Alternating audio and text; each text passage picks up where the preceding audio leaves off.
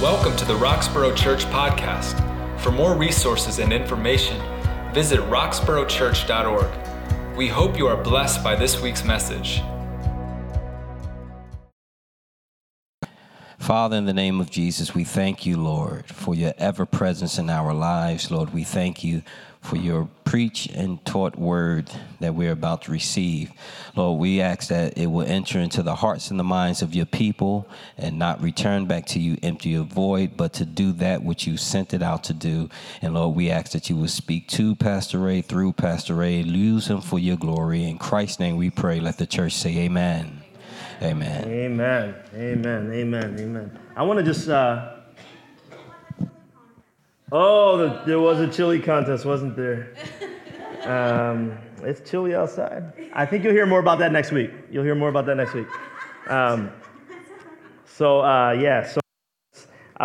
couple of things I just want to just reiterate that Pastor Charlie just shared, and really it's around next Sunday.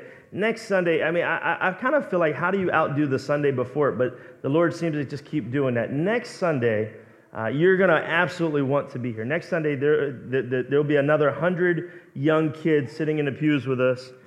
Next weekend, I'm sorry for fixing my mic while we're doing this, but next weekend, there'll be 100 third, fourth, and fifth graders who are going to spend the whole weekend with us. That's right, you heard me right, 100 third, fourth, and fifth graders who are going to spend the whole weekend with us. And they're going to go out and serve all over our city. They're coming from all over the place to do it. They're going to go serve all over our city. And then they're going to come here with us and worship on Sunday morning. You're going to want to be a part of that. You're going to want to make sure you're here for that.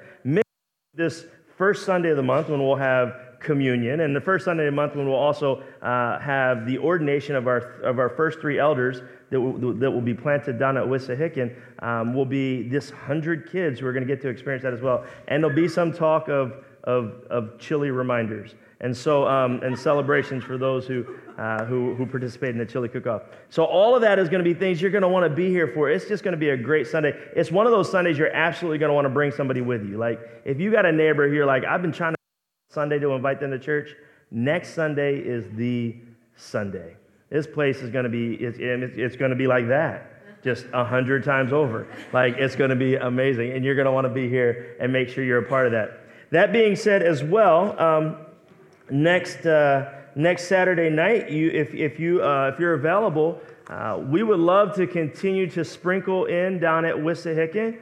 They've got a leadership team that they've put in place, and they've got all their key roles filled, but they would love to see our friendly faces visiting with them every once in a while down at Wissahickon. So if you haven't yet experienced a Saturday night service, please go check it out. And don't do that in lieu of what we do here. Do that in addition to what we do. This is not a time to shrink down. This is a time to double in. You know, this is like smorgasbord right now. Okay, like you get to get a lot of everything. Okay, so go check it out on a Saturday night, and then come back and get double blessed by joining with us back on Sunday morning. Okay, amen, amen, amen. God is saying something good. Matthew chapter 5. We're continuing on in the story of the Sermon on the Mount. And we're in this really neat portion of Scripture that has a vertical and a horizontal truth in it. And we're going to try to look at that this morning. So when you get to Matthew chapter 5, we're going to be in verses 21 to 26. Let me just hear a loud amen. I mean like a really loud, like get my blood pumping amen, okay? Amen. Amen. That was a really soft amen over here. I said really loud. She was like, amen. You got to act like you're in a Nationals game with your boyfriend, okay? You know, like scream loud. Yeah, you can ask Miss Kim about that later. All right, Matthew chapter 5, starting in verse 21. Here's what the word of the Lord says.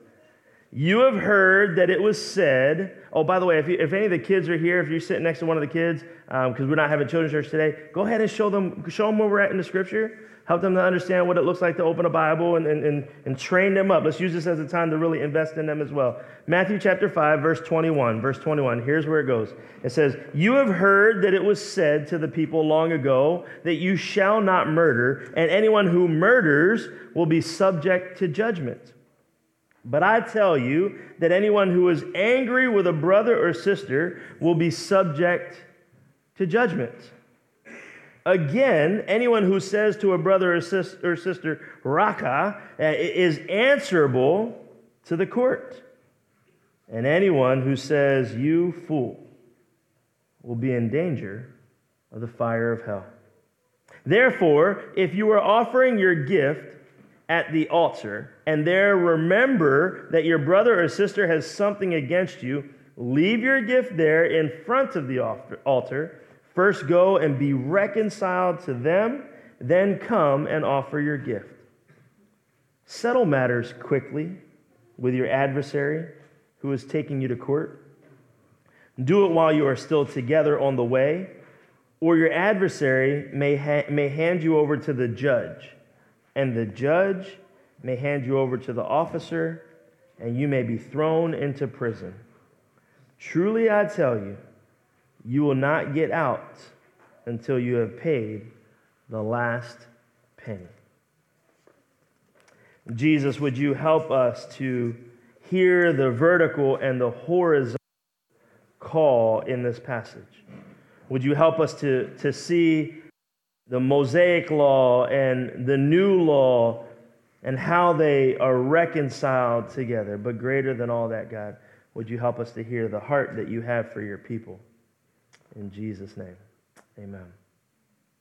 Matthew is recounting the story that Jesus has taught. For those who might have not been with us the last couple of weeks, the story starts off with a crowd of people, a swarm of people heading in Jesus' direction. And Jesus sees them coming, and his reply, his decision, is to go to the top on the side of the mountain and kind of look down, cascading down toward the people. And the people kind of gather in a setting similar to this, except a much better preacher than I. They gather in a setting similar to this, and he begins to teach. And kind of in the front rows of that are the disciples and those who are most intimately tied in to what Jesus is saying. And then moving beyond that, all the way to the back are the people who would throw the tomatoes at him. Like, how dare you chuckle and laugh? And they would throw things. It would be that gathering. I don't know that anybody actually threw anything at Jesus, by the way. What would that be like? You know, like, can we just pause for a moment? Do you ever think that, guys, do you ever think about, my young guys, do you ever think about this? What if Jesus had like the ability, because he was God, right? You understand Jesus is God, right? Isaiah, you get this? Jesus is God, right? So Jesus is God. Like, if God can like clap his hands and create something, like, couldn't he like freeze something in the air?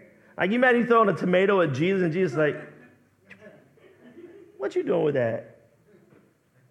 You know? And I just kind of picture it like the force from. No, nobody's with me on this. I'm not saying he did that, but in my imagination, if I was to throw something at Jesus, he'd be like,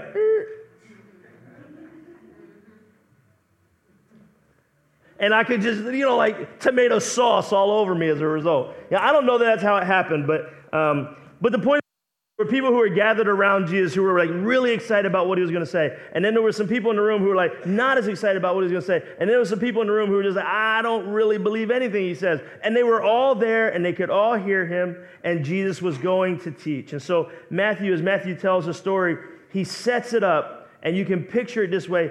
It's like everybody is in the courtroom and you're looking forward, and what you see is a court case that's taking place. There's a judge, and there's a plaintiff and a defendant, or whichever direction they are. And these two people are set up to kind of tell their story, and the judge is the one who gets to kind of carry out whether or not someone is guilty or innocent. And that picture that Jesus, that's kind of the word picture that Jesus gives off. And as you think about that, you can then hear the courtroom scene taking place as Jesus is teaching to the disciples. And we know that throughout the rest of the Sermon on the Mount that Jesus will continue this same illustration. It'll be woven in throughout the rest of his sermon. But Jesus points right now to a historic fact that everybody would have been able to rally around. Everybody who was there, everybody who was in the room, it would be like me saying right now, like, everybody in the room who is, what can we all rally around? I was going to say the birds, and that's for the bees, and then I was going to say, I don't know where I was going to go with this, but something that everybody could get really excited about. Okay, all right, something that everybody could get really, what's something we could all get excited about together? Stop it. Say something that is true. I'm gonna go to somebody who I trust.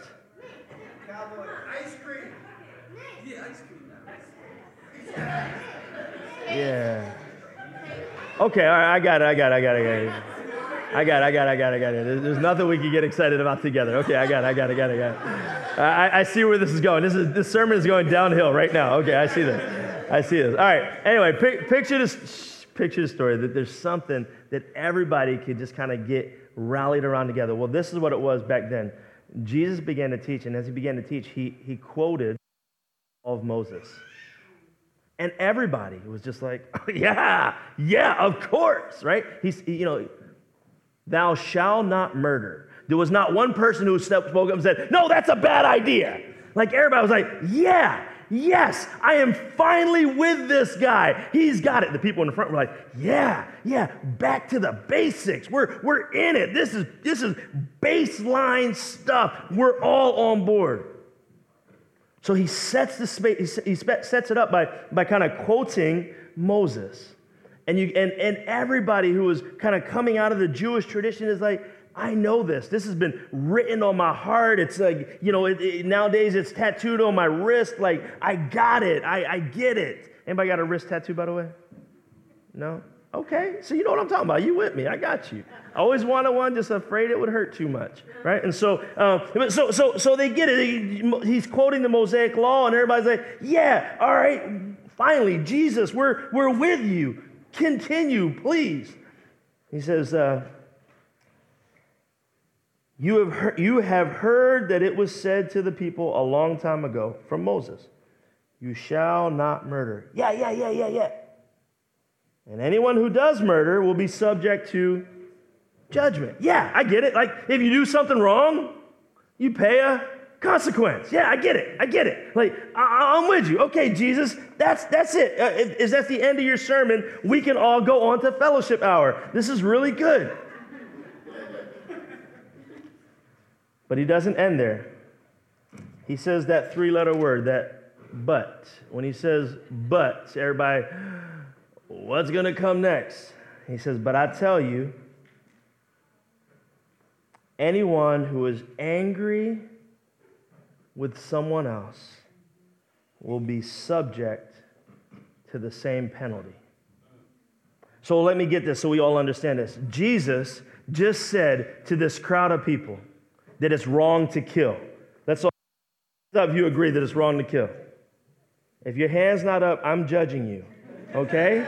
And I don't want to, I'm scared of you, actually. All right, so hands up again. Just good exercise for us. Come, Mr. Mike, put your hand up, please. I know you believe this wrong to kill. Good, thank you.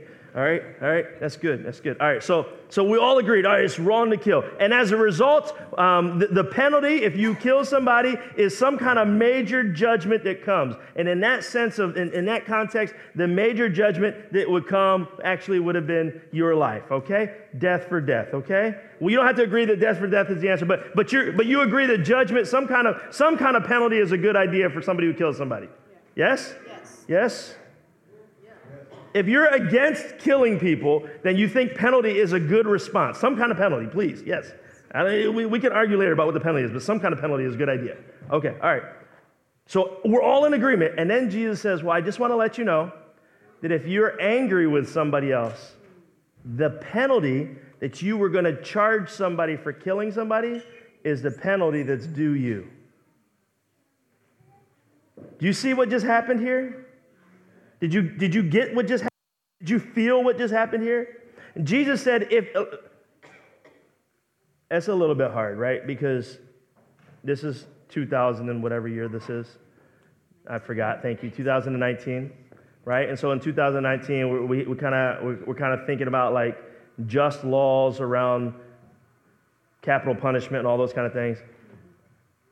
The conversation wasn't quite that broad back then. It was pretty simple. If you kill somebody, you're going to pay. It's going to be your life. All right? But when Jesus introduced this concept, he says, it's not just about if you killed somebody. Well, if you're angry with somebody, you're due death.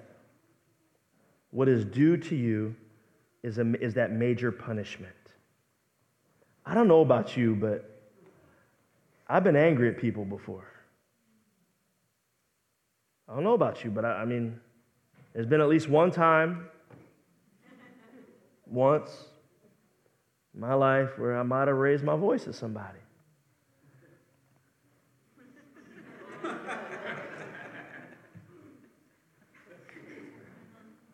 At least once. And Jesus just said that there's a major penalty for doing that. Anyone who is angry with his brother or sister will be subject to judgment. Jesus does not diminish the value of life when he equates the meaning of the meaning of the heart and the meaning of the action. He doesn't diminish the value of life. He simply raises the value of the posture of your heart. Let me help you understand that. So, the reason why there's such a harsh penalty for murder is so that we understand the value of life. So we understand the value. But Jesus says that your heart's posture has just as much value as your actual life. He doesn't diminish the value of life. He increases our alertness to his value on our heart's posture. Maybe another way to say it is this: Jesus cares about the posture of your heart. He cares about the way your heart is facing. He cares about the things that your heart is moved by. He cares about the fact that your heart is either growing or decaying. Somebody? When I allow bitterness to grow up in me, you know what it does? It erodes my heart from the bottom up. It eats away at my core. When I allow evil to kind of to be pervasive in me, you know what it does? It decays me from the inside out. We were driving my kid to school this week, and one of my kids asked about cavities, and I said, "What's a cavity?" And forgive me for all the people who really know what cavities are. I don't. I had them. I don't know really how to describe them. So this is the way I described them to my kid. I said, "It's just like there's a sore in your tooth, and if you don't pay attention to it, it will begin to decay. It'll begin to eat away the inner part of your tooth." Of course, my kid was like, "Oh, can I get one of those really cool silver ones then?" And I was like, "Yeah, I don't know how to answer this. Talk to your mom." But yeah, like what happens when we don't address the evil that's inside is that it literally begins to tear us apart from the inside out. So Jesus raises the alertness to say, I care so much about the posture of your heart that I'm going to help you to see that it equates to the value of life. That your heart's position equates to the value of life. In other words, you look really good on the outside, but if on the inside you're dying, I got news for you. You're dying. You're dying. If you're dying on the inside, no matter what you look like on the outside, you are dying. And Jesus cares deeply about that. Jesus not only talks about it in terms of judgment from that moment, but you also hear in this passage the sense of judgment being something that has an eternal place in it as well. When Moses talked about the law, he was talking about law literal right here this day. When Jesus introduces the concept of law, he's talking about law both present and eternal. So when Jesus talks about judgment and he takes you back to the court scene, he's not talking about a judge like somebody in a black robe who has a gavel. He's talking about the King of Kings who gets to decide the final judgment for all of us. He's talking about God the Father who separates those who have yielded to God and those who have rejected God. And he's talking about an eternity that's based in, and he's talking about an eternity that's based in both the response of here, but the eternal response. So as he preaches to the crowd of people, and everybody takes that breath backwards, they recognize in that moment that Jesus has just taken something that was old, that they understood completely, and he had raised the value of it by contextually helping them to see how they fit in that story. You know why? You know what helps us to think about this is there was likely not a single person in that space that was like, "Oh yeah, I've killed somebody today." But there was likely everyone in that space who was like, Oh, yeah. I wasn't real happy with how we woke up today. It was a rainy day. It was hard to get out of the house on time. Kids were a mess. I was yelling way too much. I feel you. I feel you, yeah. And so everyone was like, I get it. I get what you're saying on that, Jesus. But it didn't feel like Pastor, please don't end there because I'm not really excited about how that story ends right now. He goes on. Again, anyone who says to their brother or sister, raka, that word raka is, I can't really get to where it's supposed to be, but it's a deep word that kind of comes out of here, but we replace it nowadays with this word. We replace it with the word moron. Moron. So if you ever want to, have fun with the scripture, the Bible talks about being a moron. That's a fun one for trivia later. But so here's what it says. It says, anyone who says to their brother or sister, you're a moron, you're answerable to the court. The word moron, as it's used there, or raka, has everything to do with being a degenerate or unregenerated, somebody who is beyond repair, too far gone. And so Jesus is saying to you, if you look at somebody and say to them, you're hopeless, you're lost, you're too far from being reached. Anyone who cries out and says, you fool, it is you who will be in danger of hell. When was the last time you allowed your mouth to say something that your heart would regret? Anybody ever guilty of that? Anybody ever speak and as you said it, you realized it was going to cut? And then in the moment, you might have been okay with it, but later on, you're like, I should not have. Anybody ever rehearse or rehash what they said all through the night? Right? You're laying in bed or you're sitting at the table and you're just thinking through it over and over. What did I say today? How did that go? And you're regretting your kid for things that you had said. Yeah, anybody? Anybody ever do anything like that? Well, Jesus actually says when you do that, when you cut somebody that low, when you condemn somebody, what you're actually doing is bringing judgment on yourself.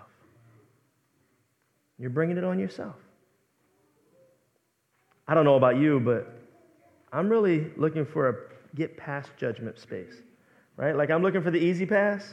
Like, God, just let me zoom by this one. Like, I'm not really excited about someday sitting under some judgment, right? So I don't want to bring it on myself if I don't have to. But Jesus raises the bar by simply saying, like, if you ever, what you're really doing is just passing judgment on yourself. I know this to be true. I know there are times when I have said things that I wish I hadn't said or I wish I could take back. I know there are times when I have spoken in ways that cut to the core. I know that the mouth and the tongue has a lot of power, but I know this.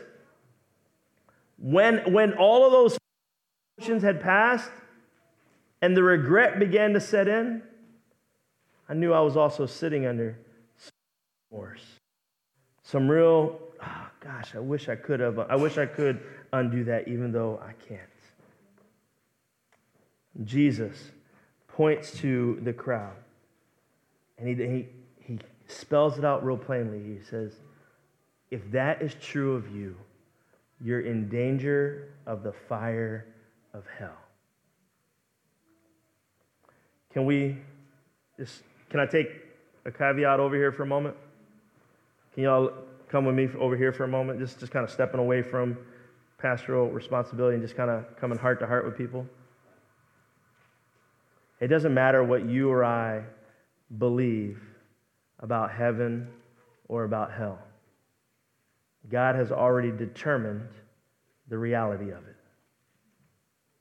I have a lot of feelings about what I would like heaven to be like, and I have a lot of prayers about what I hope hell is like or isn't like.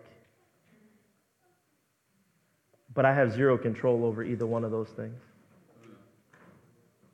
As we talked about last week, all you and I can do is yield to the authority of the Scripture. And when we get to the heavenly side, we can look at God and scratch our head and say, how did that work out, God?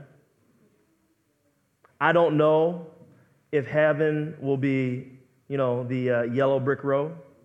And I don't know if hell will be the flames of fire that we see in pictures. But what I am pretty confident of is this. One of those places will be flooded with the presence of God. And one of those places will be flooded with the tears of those who are absent the presence of God. And whether it's temporal or eternal, either way, the absence of God for a moment is way too long for anyone to want to experience. So if you're here today and you wrestle with, well, what does it mean, that fire of hell? What I can tell you is this. And Jesus was saying it clearly that everybody would understand this. It's something you don't want to be a part of. Given the choice, choose eternity with the Father, regardless of what you think eternity without the Father is. Yes. All right? I think sometimes we need to caution ourselves in getting so wrapped up in the could it be or could it not be that we miss the simplicity of this. And Jesus has said clearly, one of those he is very present in. And he invites us to each one of us to step into that with him. He's going to continue on in the story, so let's get moving. He says, therefore, if any of you are offering the gift at the altar, and there you remember that your brother or sister has something against you, leave your gift in front of the altar and go and be reconciled. That's this way, right? Leave your gift in front of the altar and go and be reconciled. Understand what Jesus is saying. He's saying, if you took a 3-day road trip to get to the temple so that you could bring your gift. And this is kind of how the story would have gone back in the day. You would have journeyed, quarterly probably. You would have journeyed and you would have brought your gifts and you would have laid them, you would have given them on to the church, and the church would have carried them into the holiest of places, and they would have been offered to God. But he says, when you're walking along this 3-day road trip, you're recounting everything that's been going on in your life. And if you remember on that road trip, you know what? My cousin Jim isn't real happy with me because of the way I talked to him. And I never said I'm sorry. When you're walking along and you remember that, you realize that, come all the way to the door, leave everything that you brought, and go back and find Jim. And once you work it out with Jim, then come on back to the door again. And that's the picture that he's saying. And understand this, that came at a cost. It costs something to make that journey. It costs something to travel that way. And Jesus says it costs something to get there, but what that cost is, what the value in that cost is far less, or the value in the reconciliation is far greater than what it's going to cost you to journey back and back again. Right? So pay the cost. Go, drop it, run back, work it out, and then come back. Jesus was not saying that you can't come before God unless you're right with everybody, but he was saying you don't come before God until you sought to be right with others. Right? So don't come in here and dress up church. Don't come in here and dress up church on Sunday if on Monday through Saturday you ain't. Right? So he said, work it out. Now, this is not a, okay, I got to be good enough to be in church, right? So if you started to hear that, stop that thought. Defeat that thought right now. It's not that you have to be good enough to be in church, but it's to say that what happens throughout the week really does matter. So if things are falling apart throughout the week, let's seek to make them right so that when I come before God, I can say, God, here I am. God, I've sought to make it right. God, I've gone back to Jim and I've said I'm sorry. I've asked for his forgiveness. I have no control whether Jim forgives me. That's up to Jim. I don't even have to worry about his response. But I got to honestly go before him and say, Jim, I want to be right with you. Because it not only matters to me and you, it matters to me and God. Maybe another way to say it is this. God doesn't just care about your eternity. He cares about your here and now. He created you to be in right relationship with others. He created you for the relationship you're in and for you to give value to that relationship and invest in that relationship. He created you to be mom. He created you to be dad. He created you to be a husband. He created you to be wife. Friend. He created you to be neighbor. He created you to be in every one of the you're in, and he cares about how you handle them. How you doing today, church? How are you doing today, church? Because if we're coming to church and we're trying to dress the part, but we're not willing to walk it throughout the rest of the week, we're missing something. We're missing something. That's not to devalue what happens on Sunday. It's to increase the value of what happens on Sunday by paying attention to it Monday through Saturday. Somebody? Anybody? Anybody. We won't get, He wraps up. Another picture of the court scene. Go settle your matters quickly with your adversaries. Maybe while you're walking on the road to get there, try to work it out. If not, it'll go before the judge, and you just never know how that's going to go. He assumes one really important part for everybody who's listening. He assumes that you begin to recognize the guilt of your sin. You know, maybe some of us, this could be true for. Maybe some of us are here today and we're just thinking, you know what? I'm free from all the things all the ways I've gone wrong. The forgiveness of God is over me. I'm blessed. My eternity is bought at a price and it's been paid. Excellent. That's this relationship. I'll help you. I'll help you. Anybody got keys in their pocket? Anybody got keys or keys in their purse or anywhere? Take out your keys for you. This is going to be a good reminder. Take them out. Come on, let's do it together. Some of y'all just need to loosen up a little bit. Let's get them keys out. All right, hold up your favorite key. I want to see which one's your favorite key. Come on, hold it up. Okay, car key. I like it. She likes, I can't tell. That's way back. That's a little key. Well, that's all I can tell. Miss Christina, what kind of key is that she's got in her hand? That's car keys, okay. All right. Yeah, don't show off the fact that you got an Eagles lanyard. I don't want to see that. Yeah, they got the keys with the CVS quick pass back there. That's nice. That's good. So you got your keys out, right? I'm going to give you the key to eternity. Hold your keys. I want you to remember this every time you touch those keys. Jesus has made this very clear. There's only one key to enter eternity. That's for you to have confessed the Lord to be the Lord of your life. I believe upon Christ for salvation. I can't do it on my own. There's nothing I can do. Every time you touch that key, I want you to remember there's a key to eternity. It's confessing the Lord to be the Lord of my life. But watch this. That's this relationship. This relationship right before God also impacts this relationship.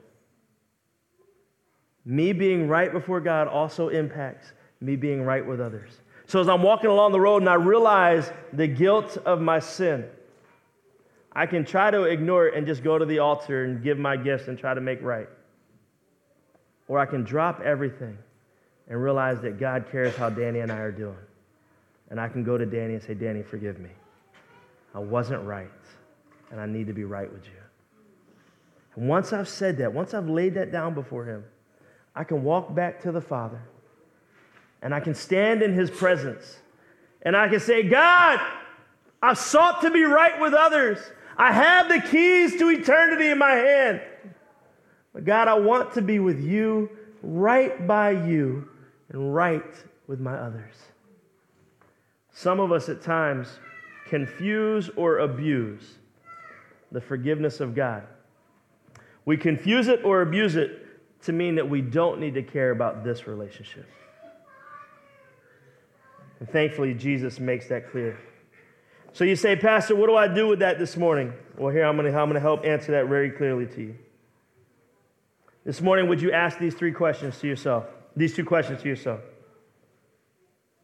Am I responsible for any grudges, anger, or wrongs that someone else has against me? Did I do something to provoke or cause someone else to flare up in my direction? If the answer to that question is yes, then you go. You go in their direction. You go to them and you seek forgiveness. Am I responsible for anything that has caused her or him to flare up? And if so, my response is I go.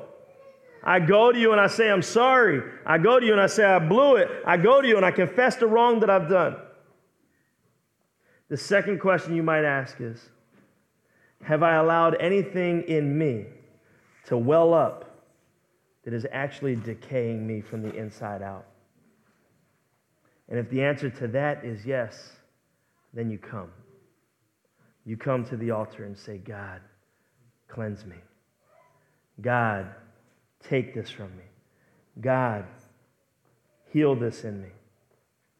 God, not only forgive me, but make me right again. Church, the crazy part about this is, unlike killing somebody, which everybody knows when it happens, the things that Jesus calls out this morning are things that nobody will ever know except you. So these are moments that you have to take serious to say, how am I doing with God and how am I doing with others? Many of us have experienced being angry with somebody before. Likely somebody who we love deeply. We felt hurt, we felt rejected, we felt frustrated, and eventually it grew to anger. Let me remind you, that's decay from the inside. When we allow that to grow up in us, it erodes our core. It decays who we are. And the only thing I can ask you is, come. Come. Come. Pray. Pray. Pray. But come. Because I know the great healer. And I know he desires to bring healing in your life. I'm going to pray us into our last song, and Scott's going to lead us in worship. And as we sing this last song, I want to invite you. If you're not right with somebody, make a plan right now to go.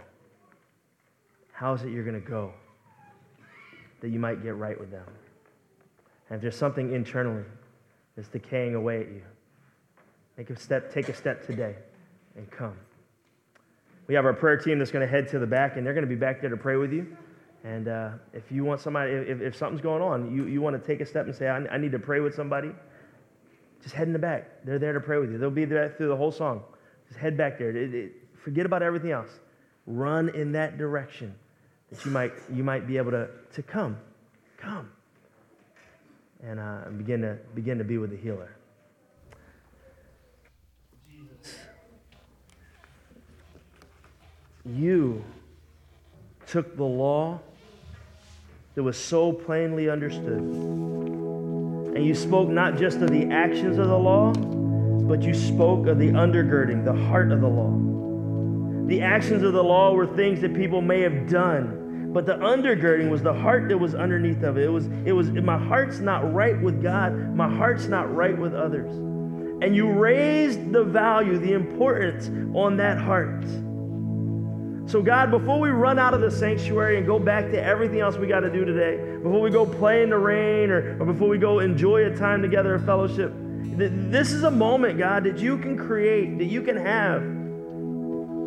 We'll just pay attention to our heart. God, maybe we just need to go to one of our kids or our spouse or a friend, a neighbor, and say, I'm sorry, forgive me. But maybe we just need to come to you and say, I'm right with others, and that's fine. But there's something in me that just isn't allowing me to be at peace. That's decaying me. That's eroding me. I feel like I'm standing in the sand, and I just keep sinking and sinking and sinking. God, I want to stand firm again. So Jesus, during this song, far beyond if you desire, but during this song, God, would you just allow our hearts to be postured in your direction?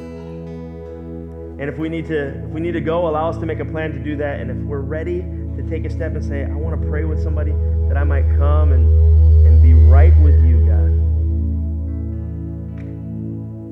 then allow us to step out of our pews and head to the back and pray with somebody, that we might begin pay attention to that which is eroding away at us. God, only you can. So we yield to you now. In Jesus' name, amen.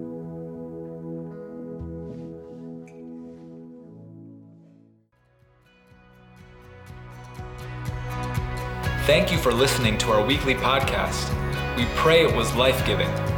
To find out more about us, visit our website at roxboroughchurch.org and join us for worship on Sundays at 10:30 a.m.